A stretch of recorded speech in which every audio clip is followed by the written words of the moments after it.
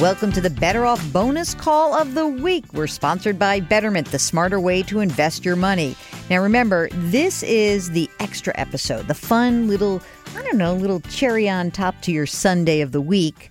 This is where we answer your financial questions. If you have any issue that has cropped up in your money life, just shoot us an email. Ask Jill at betteroffpodcast.com. We've got 2 chances for you to get on the air every week, every Tuesday for the bonus. And then, of course, on our longer show on Thursdays, you can always tweet your question at Jill on Money, #BetterOff. Let's go to Chris from Florida and find out what's going on. Hi, Chris. Welcome to Better Off. What can I do for you? Hi, Jill. Thanks for the call. Sure.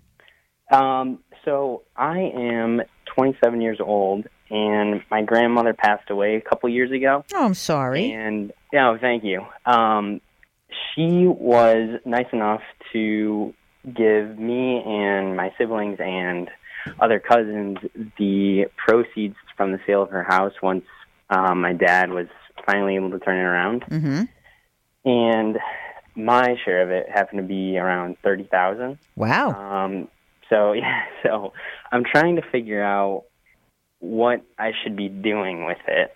At this point, I actually got the funds early this year, and I had about $12,000 left in student loans, and I paid that off. So now I'm sitting on 18, just trying to figure out what it is I should be doing with it. Okay, great. Well, congratulations on paying off that loan. But did that feel great or what? Yeah, it does. That's awesome. Okay. Are you working right now, Chris? Yeah, so I'm currently a financial analyst. Oh, excellent. Do you have any other debt besides the loans that you paid off? I don't. The one interesting thing to my situation is I have a car lease, that ends next month.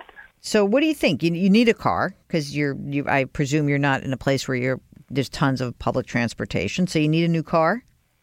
Yeah, and I'm fine with leasing, but at the same time, I guess I always see that you should be buying instead of leasing. Do you put a lot of miles on your car every year or not?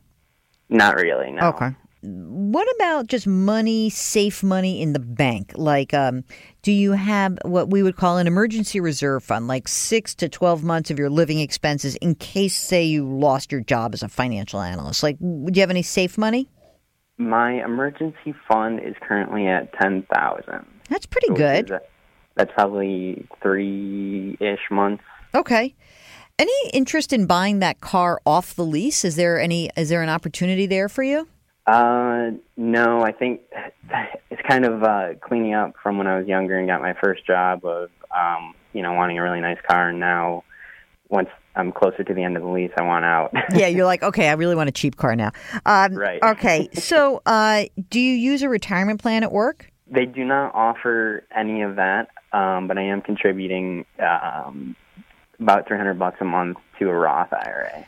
Okay, so how about if we were to do this? With the $18,000, I would probably top off. I would just make that Roth contribution and just top it off for the year. So forgetting about putting away $300 a month, I just put away the $5,500 right now and have it done for the year. Okay? Okay. Now, the rest of the money, I think you probably want to put a few $1,000s extra in the emergency reserve fund. But then I think what I might want to do is look at because you do need a car, I might want to use the rest of that money to just buy a used car outright.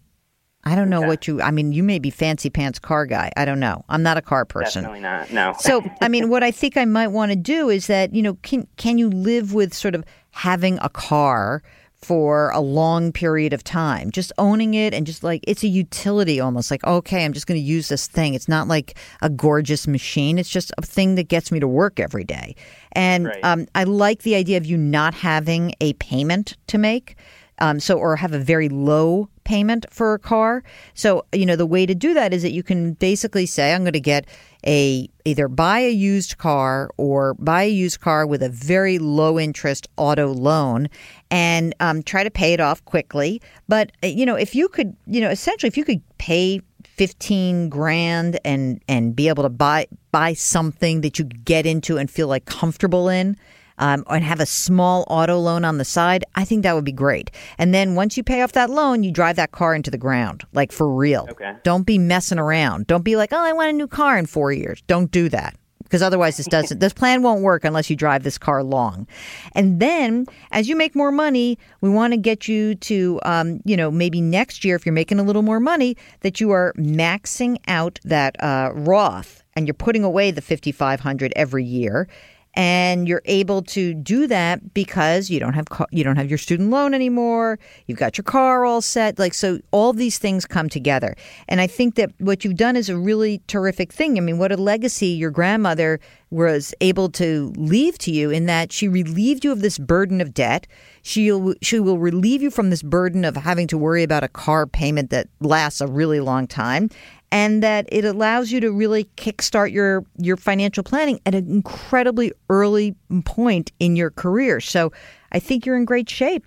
The other thing I have kicked the can on is maybe a housing. At what point with someone my age, instead of saving for a house and maxing out the retirement, once I'm maxing out the retirement, then start saving for the house? Or? Yeah, I would. I mean, if you can, I really would like you to be able to be clicking away, making a bunch of money, and that you're saving for your, if you're okay, not a problem. I'm putting $5,500 into my Roth every year. That's not a problem. And then start saving for a house. But, the one reason I'm not so keen on you going, hog wild about a house is that, I don't know, maybe you're going to want to move. Maybe you want some flexibility.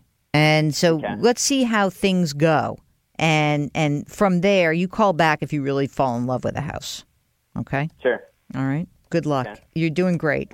Thanks to your grandma. Say nice things about your grandma today, okay? Yeah, I will. Thanks for taking the time. Take care, Chris. Thanks for calling. Okay, that's a wrap of our Better Off bonus question of the week. If you've got a question, it's simple. Send us an email at askjill@betteroffpodcast.com. We'll arrange to get you on. And don't forget, in just a couple of days, there's a brand new episode of the Better Off Podcast sponsored by Betterment. Talk to you then.